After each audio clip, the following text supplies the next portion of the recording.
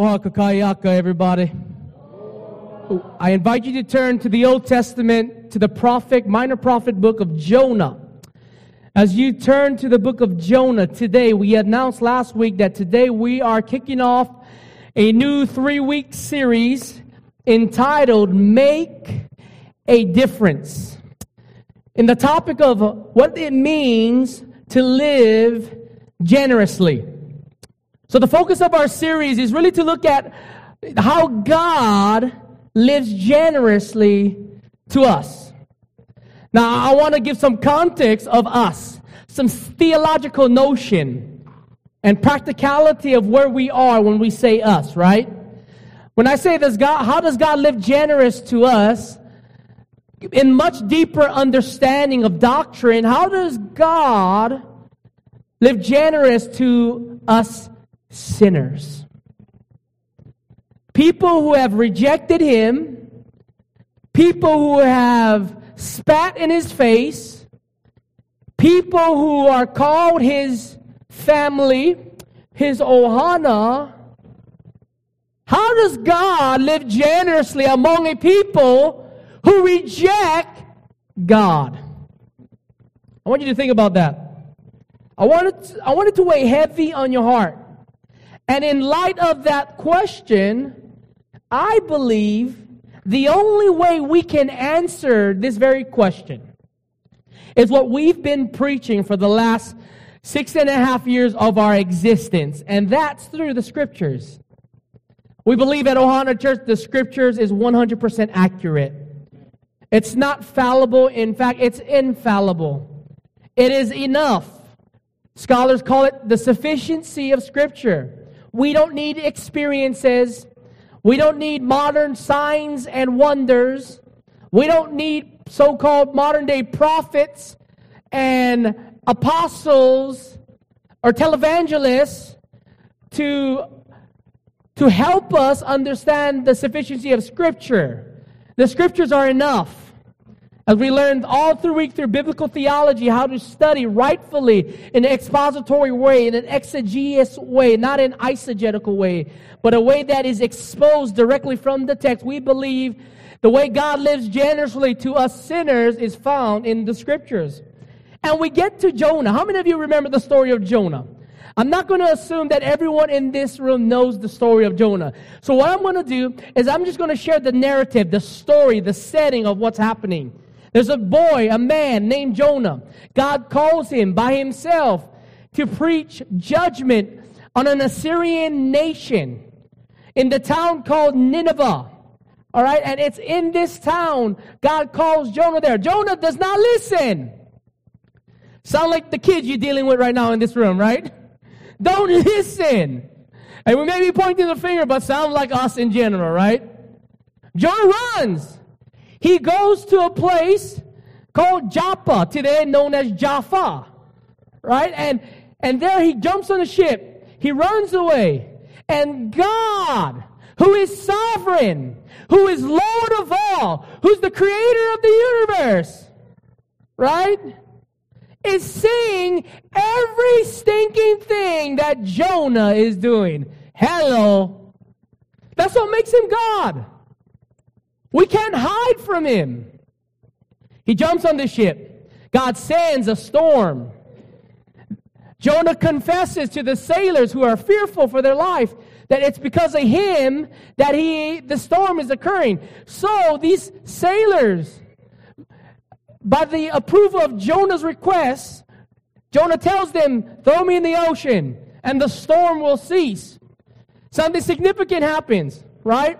They throw Jonah in the ocean, but it doesn't stop there.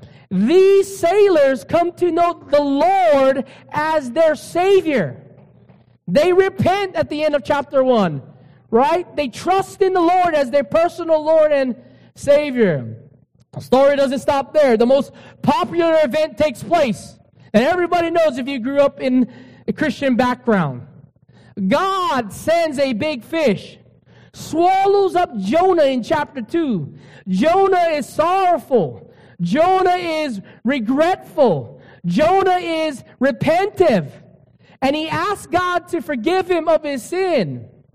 3 days, it says, that Jonah spent in the belly of this big fish. After, upon repentance, we get to the latter part of chapter 2. And God allows the big fish to spit out Jonah on dry land. And then we get to our portion in chapter 3. A continuation of this prophecy in which God demonstrates to us how He lives generous to sinners like Jonah, like these sailors, and even the city of Nineveh. Would you stand with me in the reading of God's Word? As you stand, put your finger on chapter 3. We're going to read through the first 5 verses. Maukau. Then the word of the Lord came to Jonah the second time, saying, Arise, go to Nineveh, that what? Great city, and call out against it the message that I tell you. So Jonah arose and went to Nineveh, according to the word of the Lord. Now Nineveh was an exceedingly great city, 3 days' journey in breadth. Jonah began to go into the city, going a day's journey, and he called out, Yet 40 days, and Nineveh shall be overthrown. And the people of Nineveh believed God. They called for a fast and put on sackcloth, from the greatest of them unto the what? Least of them. Epulikako. God, we are grateful that your word seasons our hearts. And God, we don't need a better facility. We don't need a better experience. We don't need a better situation. We need you, God. And you are revealed through the sufficiency of your word, God. And we pray that we would adhere to the Scriptures. The Scriptures that has been tested all of history, all of humanity through the course of history, in which it has endured. And it will continue to the very end, even when we're long and gone and generations after us are here. They will preach the sufficiency of Scripture. And God, we pray for those churches that don't preach the sufficiency of Scripture, that preach a soft message of the Lord, that doesn't talk about repentance, that doesn't talk about sin, but talks about man's feel-good feelings. God, we pray that you would rebuke that through the sufficiency of your Scriptures. God, we love you. We adhere to your Spirit. In your name we pray. God's Ohana says loud and proud. Amen. No'i lalo. You may be seated. The title of our series today, in continuation of making a difference, is what I have penned, Living Generously with the Gospel. Although there is no gospel language or word for the term gospel until we get to the New Testament, the heart of the gospel is ever so present in our text today. The story of Jonah is much bigger than Jonah being swallowed by a big fish. But the story of Jonah is lived in a time of division. Can I get a witness, right? Are we living in a time of division, Ohana? Nothing's changed since Jonah's time. There is division in God's family. Specifically, one kingdom became 2 kingdoms. After Solomon, the King Solomon, as we've seen in the Old Testament, after he sinned against God, after he died, because of this sin, that the forefathers of our faith have sinned and came against God, the nation of Israel became 2 nations. One in the south called Judah, and one in the north that we are looking at today called Israel. And as we look at this, there's clear descriptions in Scripture who Jonah was in this divided kingdom. Specifically in Jonah 1 verse 1 and in 2 Kings chapter 14 verse 21 to 25, you see that Jonah is confirmed to be a prophet of God. Scholars today call him a minor prophet because his book is not minor, but it's less chapters as in the major prophets like Ezekiel and Daniel, who has many chapters. Jonah lived in the northern kingdom of Israel. God's people were divided at this time. He was the prophet, one of the prophets of King Jeroboam II, who was an evil king, so evil that God raised up another prophet named Amos. You read the book of Amos, and Amos rebukes the king, Jeroboam II. There was 200 years of conflict between the Assyrians, the northern enemy, and the northern kingdom of Israel. The Assyrians live in modern-day Iraq today. During Jonah's time, Israel was actually the tougher, stronger kingdom between them and Assyria. In fact, Israel would go northern into this Iraqian area and also becoming known as Babylon in the book of the prophets. And they would take some of the territory of the Assyrian Empire. They would also conquer God's people, of the Israelites of the northern kingdom, would also conquer a place called Damascus. We know in the New Testament that Damascus is the road in which who walked upon? Paul. So there's a lot of historical, theological meat from this text today. But there's a conflict, like in any plot, in any setting, there is a conflict. And I want to share with that conflict on the screen with you what that conflict is. God calls Jonah by himself, with nobody else, just by himself, to head to a foreign place, one that his nation was in conflict with for years, and preach judgment over them.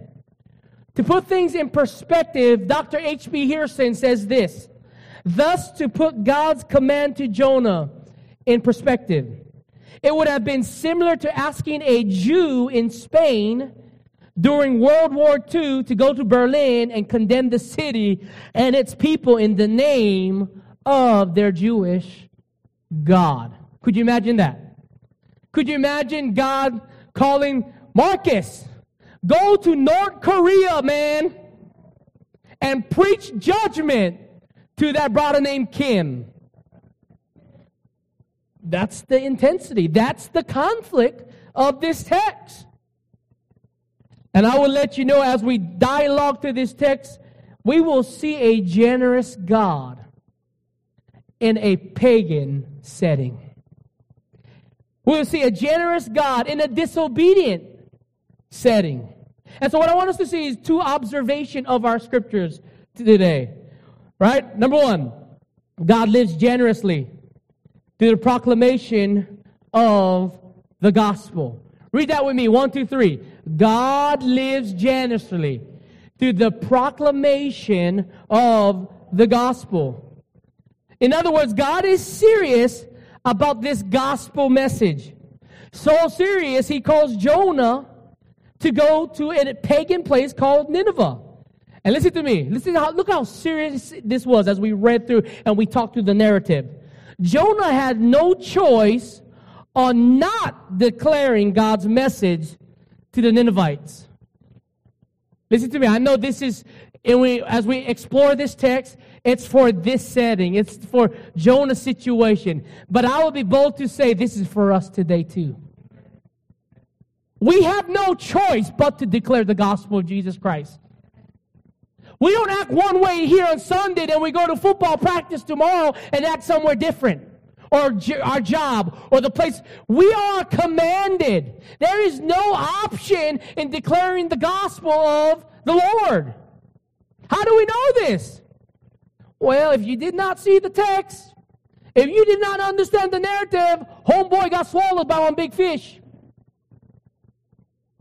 He had no choice. When God calls, he commands. When he commands, right, listen to me, he means it. And God lives generously through the proclamation of the gospel. And we know this because the first time Jonah disobeyed, he experiences the wrath of God through this big fish, the storm and the big fish. We get to chapter 3. And I love what it says. Listen to me. Chapter 3, verse 1. And the word of the Lord came to Jonah. Listen to these words. The second time. Thank God our God is a God of grace. That God would have been just and right to send Jonah straight to the place that Jonah confessed in chapter 2. Sheol. In the Greek, Hades. In English, hell. I don't think we take this location serious. A guy I was talking to a few weeks ago was joking with me about the nature and location of hell. And he laughed, "Oh, Hawaiian, I don't go to hell, man. Man, I want to go to hell." And in my heart broke.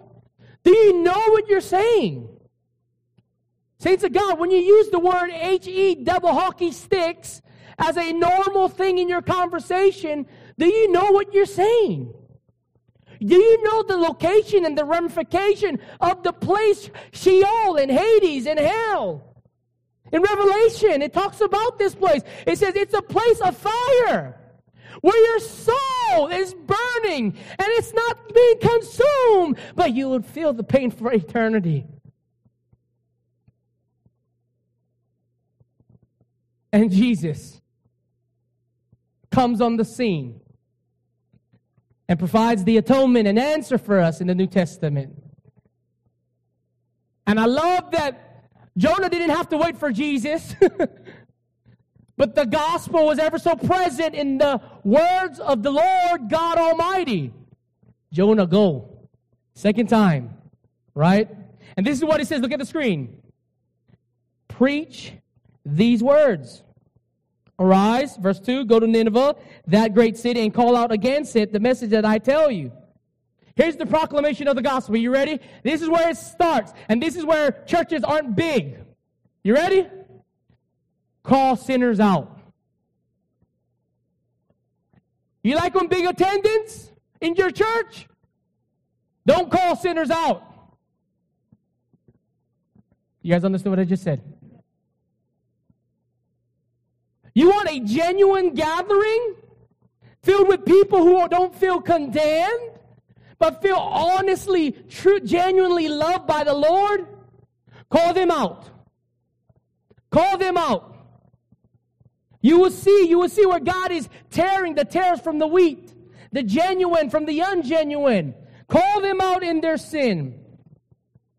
The Assyrians were that people. They were evil people. Nineveh was one of their major cities.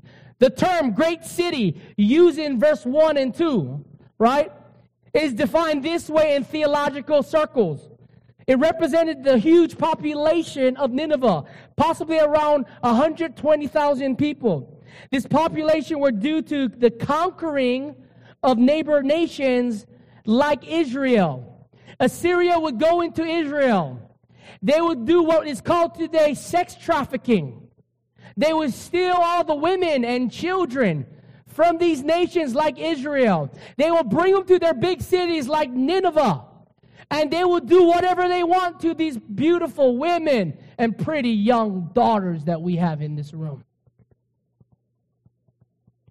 Sex trafficking wasn't just big today. Since the fall of man, sex trafficking has gone out and grown. They were evil to how they treated these Israelites. In some senses, the Babylonians became a part of this whole area, Iraq, that we know of today. And we know by scholarly thought that both the Assyrians and the Babylonians would grab even men, would dismasculine them, so that the seed of their loins would no longer produce children. This is genocide. This is evil. And you see something beautiful in the text. Hear me out. There is no condition in Jonah's prophecy. Meaning, in the Hebrew language, there's only 5 words. In the English language, in this prophecy, we get 8 words. Verse 4 says it, yet 40 days, and Nineveh shall be what? Overthrown. There's no condition in these words. What do I mean by it? God did not tell Jonah to tell the Ninevites, unless you Ninevites repent, you will be destroyed. That language is not in there. God judges Nineveh. And God says completely, without the language of conditions and the word repentance, you're going to die. You're going to die. It's not like some of us parents, the way we deal with our kids, right? Man, I wish you would. If you act up one more time, I'm going to spank you. and they act up one more time, spank them. Or you act up one more time. This is the second time you're saying that, so you're probably being like God right now. I'm going to party you. Party him. And you get somebody as good looking as kind of cool, with his hazel googly eyes. But Daddy, no. What God says, He means. God is not giving a condition in this text. The prophecy is clear in 5 Hebrew words. 40 days, all of you die. Every last one of you. If you're like me, then I'm questioning the series title, right? I'm like, where's the generosity in death? Where is the generosity in genocide? I don't see generosity in this text. Do you, based on this understanding of the prophecy? I see judgment and condemnation. That's all I see. And this is the beauty of the gospel. This is where the gospel should start. Not that God loves you, but God's judgment is on you. One amen.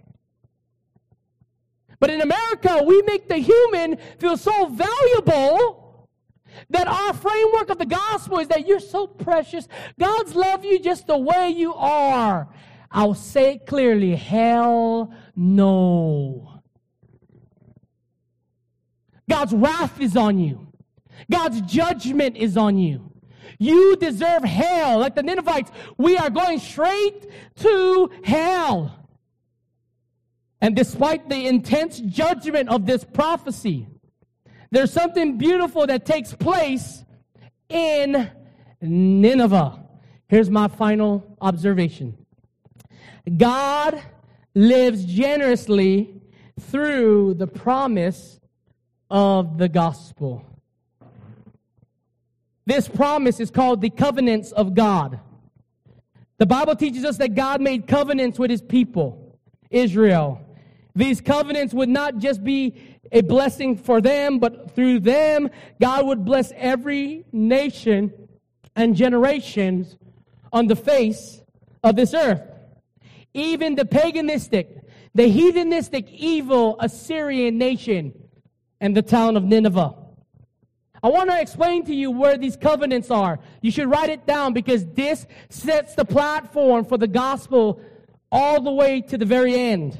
Genesis 9, through Noah, God will reestablish His covenant and multiply the earth. What was the sign of this covenant?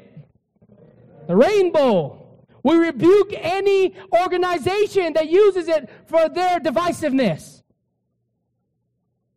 It's not a gay pride symbol. Amen? I'm going to preach like I'm going to die today, okay? No, it's a sign that God's grace is manifested on this earth. When you see rainbow, you see a miracle. Science can't define why rainbows happen. Philosophy can't decide why rainbows happen. Only God can define. It's a promise. It's a miracle. God lives generously through these covenants. The second covenant, in Genesis 12, through Abraham, God will bless all the nations of the earth. What is this sign? Well, the sign is at Genesis 20, when Abraham is told to kill his only son on the altar. But God tells him, no, I have a perfect propitiation, substitute. You guys see where we're going? Number 3, Exodus 19. Through Moses, God reminds the Israelites of what He has done for them and what His purpose is for them. What is the sign? The 10 Commandments, the tablets of our faith. In 2 Samuel 7, through David, a son, a true king, will reign on his throne for all the nations to see forever. What is the sign? The temple that we talked about last week. God gives us a physical sign for a spiritual, theological sense. These promises is lived out in the confession of the Ninevites. Are you understanding me? There's no condition in these texts. God doesn't say unless the Ninevites repent that He's going to save them. It just says you're going to die in 40 days. You'll be judged in 40 days. But in verse 5 of chapter 3 of Jonah, it says, and the people of Nineveh, say that big B word with me, believed. They believed God. Now listen to me. It did not say they believed Jonah. It said they believed who? God. They called for a fast and put on sackcloth from the greatest of them to the least of them. And what happened? Revival broke out in this 120,000 people city. Right? And what happened? They repented. They asked God for forgiveness. The Ninevite king himself repented and called for a nationwide fast, prayer, and repentance. Not just the Christians repented, like how we have in this political realm. Everyone on the face of this nation repented. This would be Donald Trump. This would be Biden. This would be Obama. Hawaiians. This would be the Kamehamehas. This would be Lilio Kalani. This would be Liho Liho. This would be Heva Heva, the high priest. This would be everybody in the kingdom and the nation on their face repented before God. When was the last time you were broken about your sin and know that judgment is at your door? But we come into America freely devoted to worship whomever, whenever we want. We've taken our freedom for granted. We've used it. We abused it. We rejected God in religious freedom. Listen to me. This is not the norm in the world. Not every nation can be like America where we can freely worship God. Then how much more should we be like the Lord? How much more should we repent?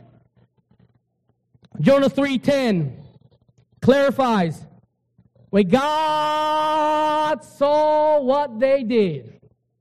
Let me say that again. When God saw what the Ninevites did, get ready, how they turned from their evil way, God relented of the disaster that He had said He would do to them. Hear me out. It says, and He did not do it. This is the promise, and this is the beauty of the gospel. The Old Testament is filled with this very message through the covenants, through God's people. And so here's some arguments I want us to look at, right? How did they know, the Ninevites, how did they know how to respond rightfully to Jonah's prophecy without the communication of repentance? I think that's a great model of sharing the gospel. What if we just preached hellfire, brimstone, and leave it there? That's what happens in this text. There's no sign of faith. There's no sign of belief. There's no sign of repentance. So we're like, then how do they know to repent? Here's 3 arguments that I believe scholars address. The first argument, one of the reasons why they repented is the fear and power of the northern kingdom of Israel. Israel was so tough at this point, so strong, that Nineveh knew about them coming through Damascus, as I shared earlier. That's the first argument. Second argument, the influence of the stolen woman and children. The Ninevites knew that what they did to Israel was an abomination with these girls and with these women. Therefore, the strength of this northern kingdom would come hard. And the final argument, simply the sovereign act of God. I would say that every argument actually confirms with one another that these are the reasons that God allowed these Ninevites to repent of their sins. All these 3 arguments is not divisive against each other. They actually historically and theologically complement one another. What we can hold on to is this: God is generous. However they figured out how to believe, however they figured out how to repent to the one true God, is not the issue. Their concern is that, right, and the blessing is that God gave them salvation. God relented. God didn't do what He said He would do at the moment, but God did do what He said He would do before the foundations of the earth. With the covenant, that God will free even pagan cities like Nineveh and Hilo, Hawaii, for the cause of His name. Let me give you some Hawaiian history. When the first Christian missionaries came to Hawaii, in Hilo, at Highly Christian Church where there's a family who still live today called the Lineman family. I played football with some of the family members of that family. And the original first missionary, the Lineman family, encountered paganistic practices among the Hawaiian people. The Hawaiian people were known for incest.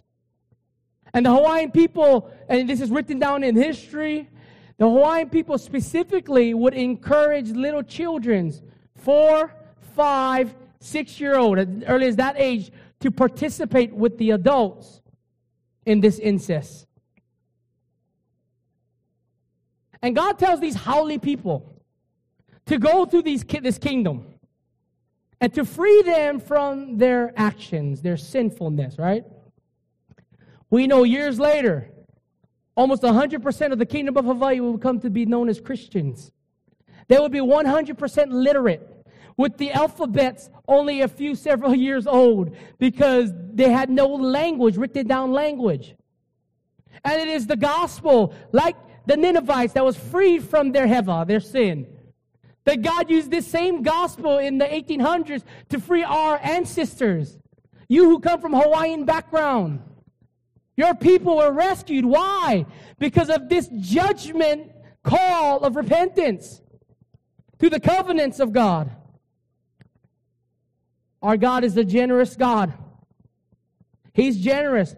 Look at what happens when we see this generosity lavished out with Jonah's response to God. Here's a warning. It's up on the screen. Don't be like Jonah. In fact, what happens in the text, the story of Jonah ends with him being mad at God for saving these Ninevites. He even asked God to kill him. He can't handle it. I can't handle that you're saving people down in Paneva. I can't handle that you're saving people down in Keokaha. I can't handle that you're reaching those pagan, heathen people. I can't kill me, God. Take me right now. This is what Jonah is doing. He's complaining about God being generous. And then we don't know why he runs away from God in chapter 1 until we get to chapter 4. And this is why we have to be an expository preaching church. Chapter 4 gives us the answer of why homeboy runs away from God. Look at this. It's up on the screen in chapter 4. Verse 1. But it what? Displeased Jonah exceedingly, and he was what? And he prayed. Right? This is a precatory prayer. A prayer of murder. You see it all through the scriptures. He said, and he prayed to the Lord and said, O Lord, is it not this what I said when I was yet in my country? Here, you're going to find the answer why he ran to Joppa. He goes, that is why I made haste to flee to Tarshish. Tarshish is considered a place in Spain. So he wanted to go 2,000 plus miles away from Joppa. Here's the answer. He says this, for God, I knew that you are a what? Gracious God and a what? Merciful. You are slow to anger and abounding in steadfast love and relenting from disaster. Therefore, O Lord, please take my life from me. For it is better for me to die than to what? Live. And the Lord said, do you do well to be angry? This is a rhetorical question, meaning that God is not asking because he don't know what the answer will be. But if there's anything we learned in Jonah, you will realize how foolish someone is when they contradict themselves. First, Jonah is saying, I ran because I knew you're gracious and merciful. But then now, the gracious, merciful God he's talking to, he's asking him to kill him on the spot. But there's a problem, guys. God is gracious and merciful to his prophet. God is gracious and merciful to you. God is gracious and merciful to this nation. God is gracious and merciful to those who do not deserve him. Even those sex offenders, God is gracious and merciful.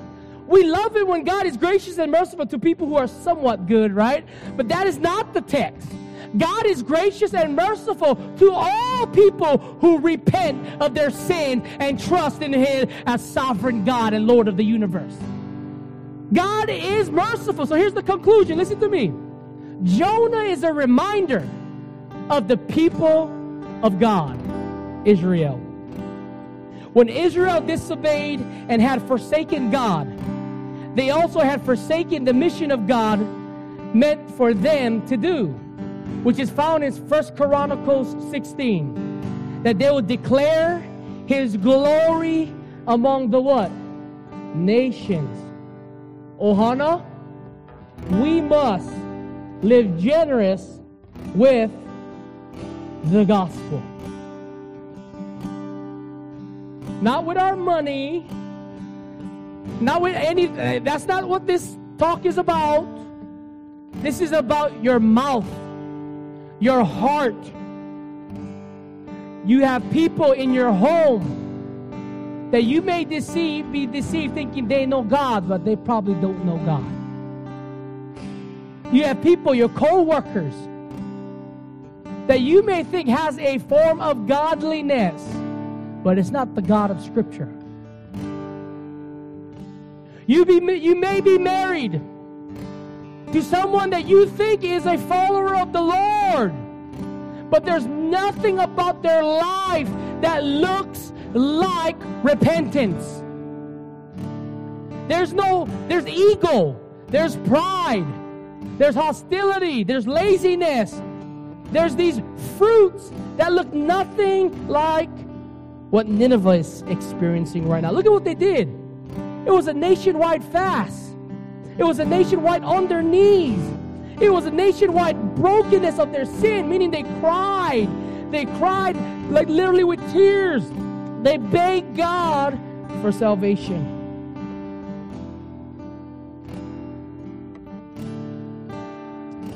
How did Jonah, in his pride, in his arrogance, how did he make a difference in this situation?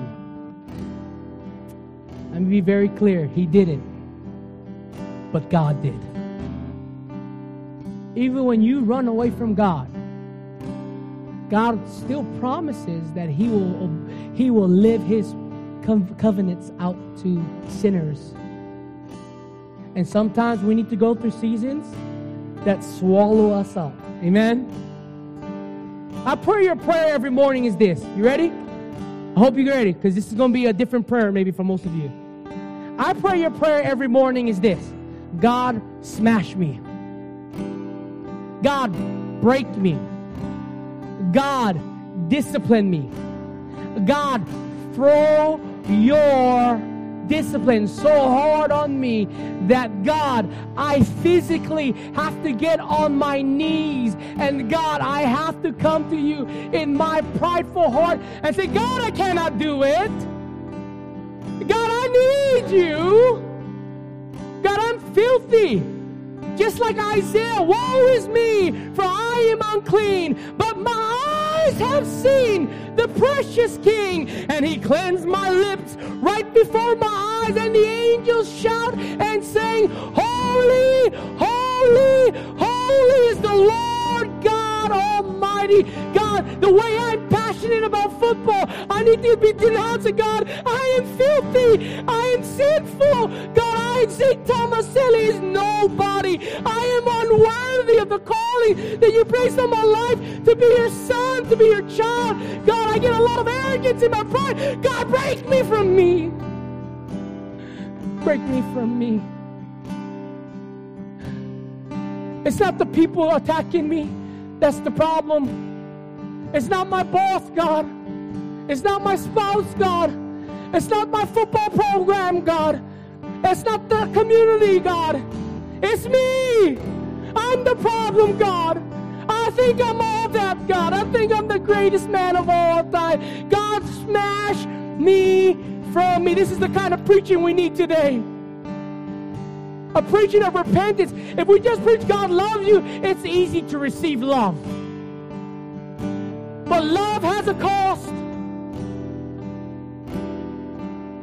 And 1,000 years later, that cost would be demonstrated through a perfect son.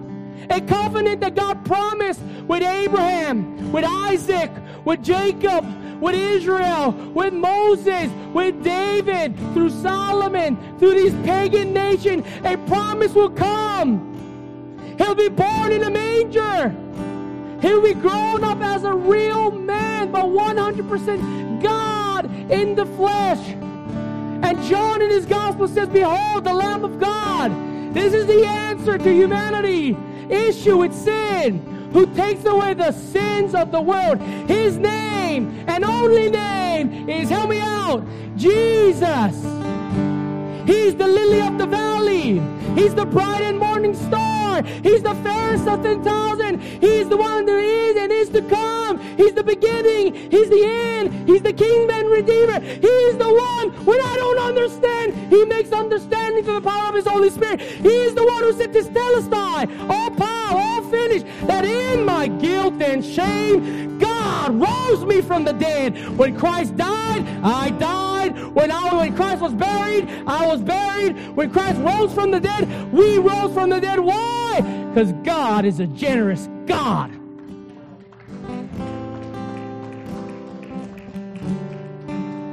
Oh, how that makes me want to live. Oh, how that makes me want to sing. Oh, that makes me want to shout out to my boys in the homestead of why I love Jesus. The hymn goes like this. Oh, how He loves you and me. Oh, how He loves you and me. Now listen to this. He gave His life. What more could He give? The song goes, oh, how He loves you. Oh, how He loves me. Oh, how He loves you and me. He gave His life. He gave His life. There is no bigger generosity in Christ apart from understanding He gave His life. May we not be Jonah. May we not be Israel. May we be the kingdom of God, which was established that the nations of the earth may know Him today. Do you know today in Iraq, where Nineveh is, today, the fastest growth of Christianity is happening in Iraq today. And you know why it's happening? Because persecution. While the Islam people are attacking Christians in the faith, the Christians are attacking Islam and Iraq with a different weapon. You ready? The scriptures. Prayer. Fasting. But here you sit comfortably in AC. This is not trying to condemn everybody. This is to press your heart to the Lord. Therefore, we're going to respond today. I'm not the king. Jesus is the king. And he's calling us to do a church-wide repentance today. You ready to repent today? Every one of us. For those who can. We're going to start with the men in your 6-foot distance apart, all right? Even if you're on the screen, the men, we'll start for those who can. Come to this altar. Let's repent together, man of God. Let's repent. Come now.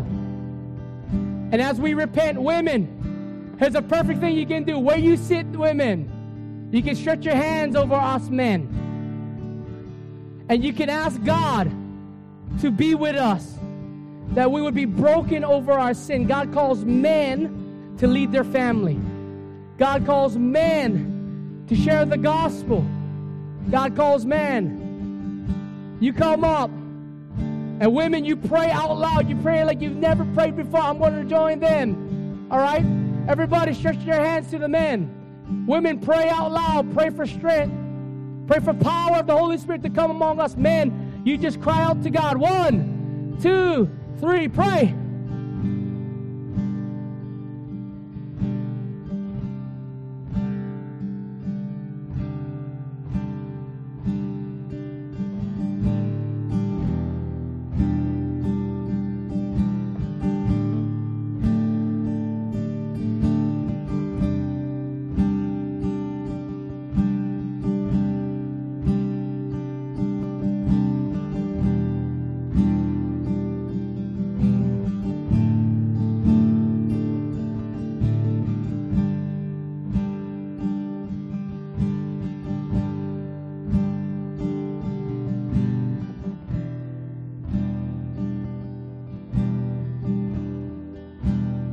We repent, God.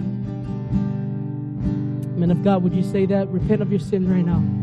Cry out to God, men of God. Do it. Amen. Hallelujah, hallelujah.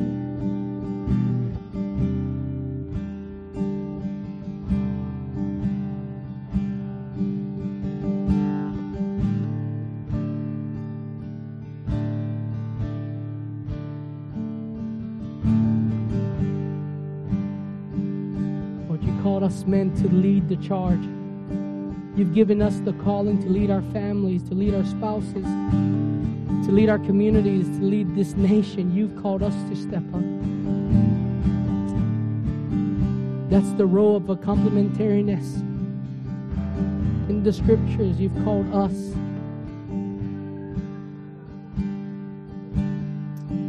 Oh God, you've called us.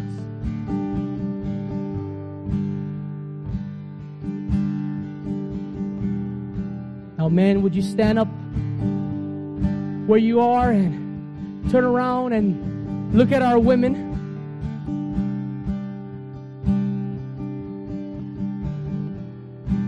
And women, this is what I want you to do. Women, I want you just to hold your children tightly, those who have children. For those of you who are by yourself, just grab your own heart. Women, would you touch your own heart? Men of God, would you stretch your hands to the women? And man of God, as they're leading the charge for the kingdom of God with the power of the Holy Spirit, I want you to verbally proclaim a prayer of peace, a prayer of joy, a prayer, if there is need to be repentance, that these people, that these women would repent of their sins and trust in the Lord. I want you to pray it out loud. I want the women to hear you all pray the scriptures. 1, 2, 3, pray.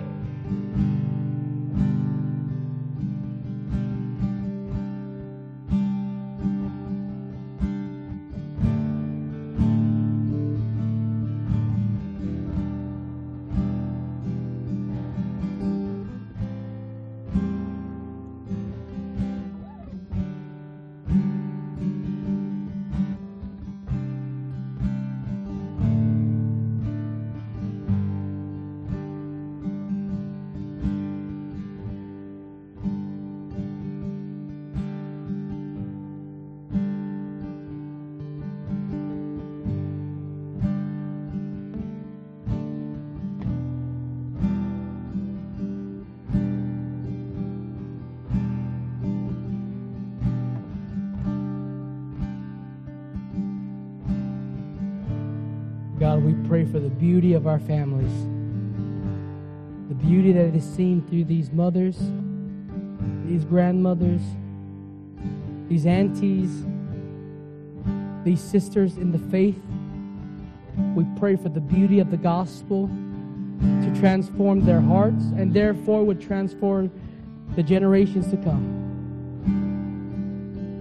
That, Lord, as you told Titus through Paul to tell the older women to teach the younger women how to submit to you, how to submit to their husbands, how to love and enjoy the scriptures together, how to be in fellowship with each other, and even in the things that we don't completely understand. We pray for faith. We pray for trust. Lord, as a church, Ohana Church of Hilo, Hawaii, on this specific day, this Sunday morning, we repent of our sins together. Amen. We cast all our anxiety and our cares and our burdens on you at the same time. And Lord, we pray that we would not be the Christians who just focus on Ohana Church. But when we leave today, we would love people to the beauty of Christ in your glorious gospel. In the name of the Father, in the name of the Son, in the name of the Holy Spirit, and God's Ohana says loud and proud. Amen. And give the Lord a clap of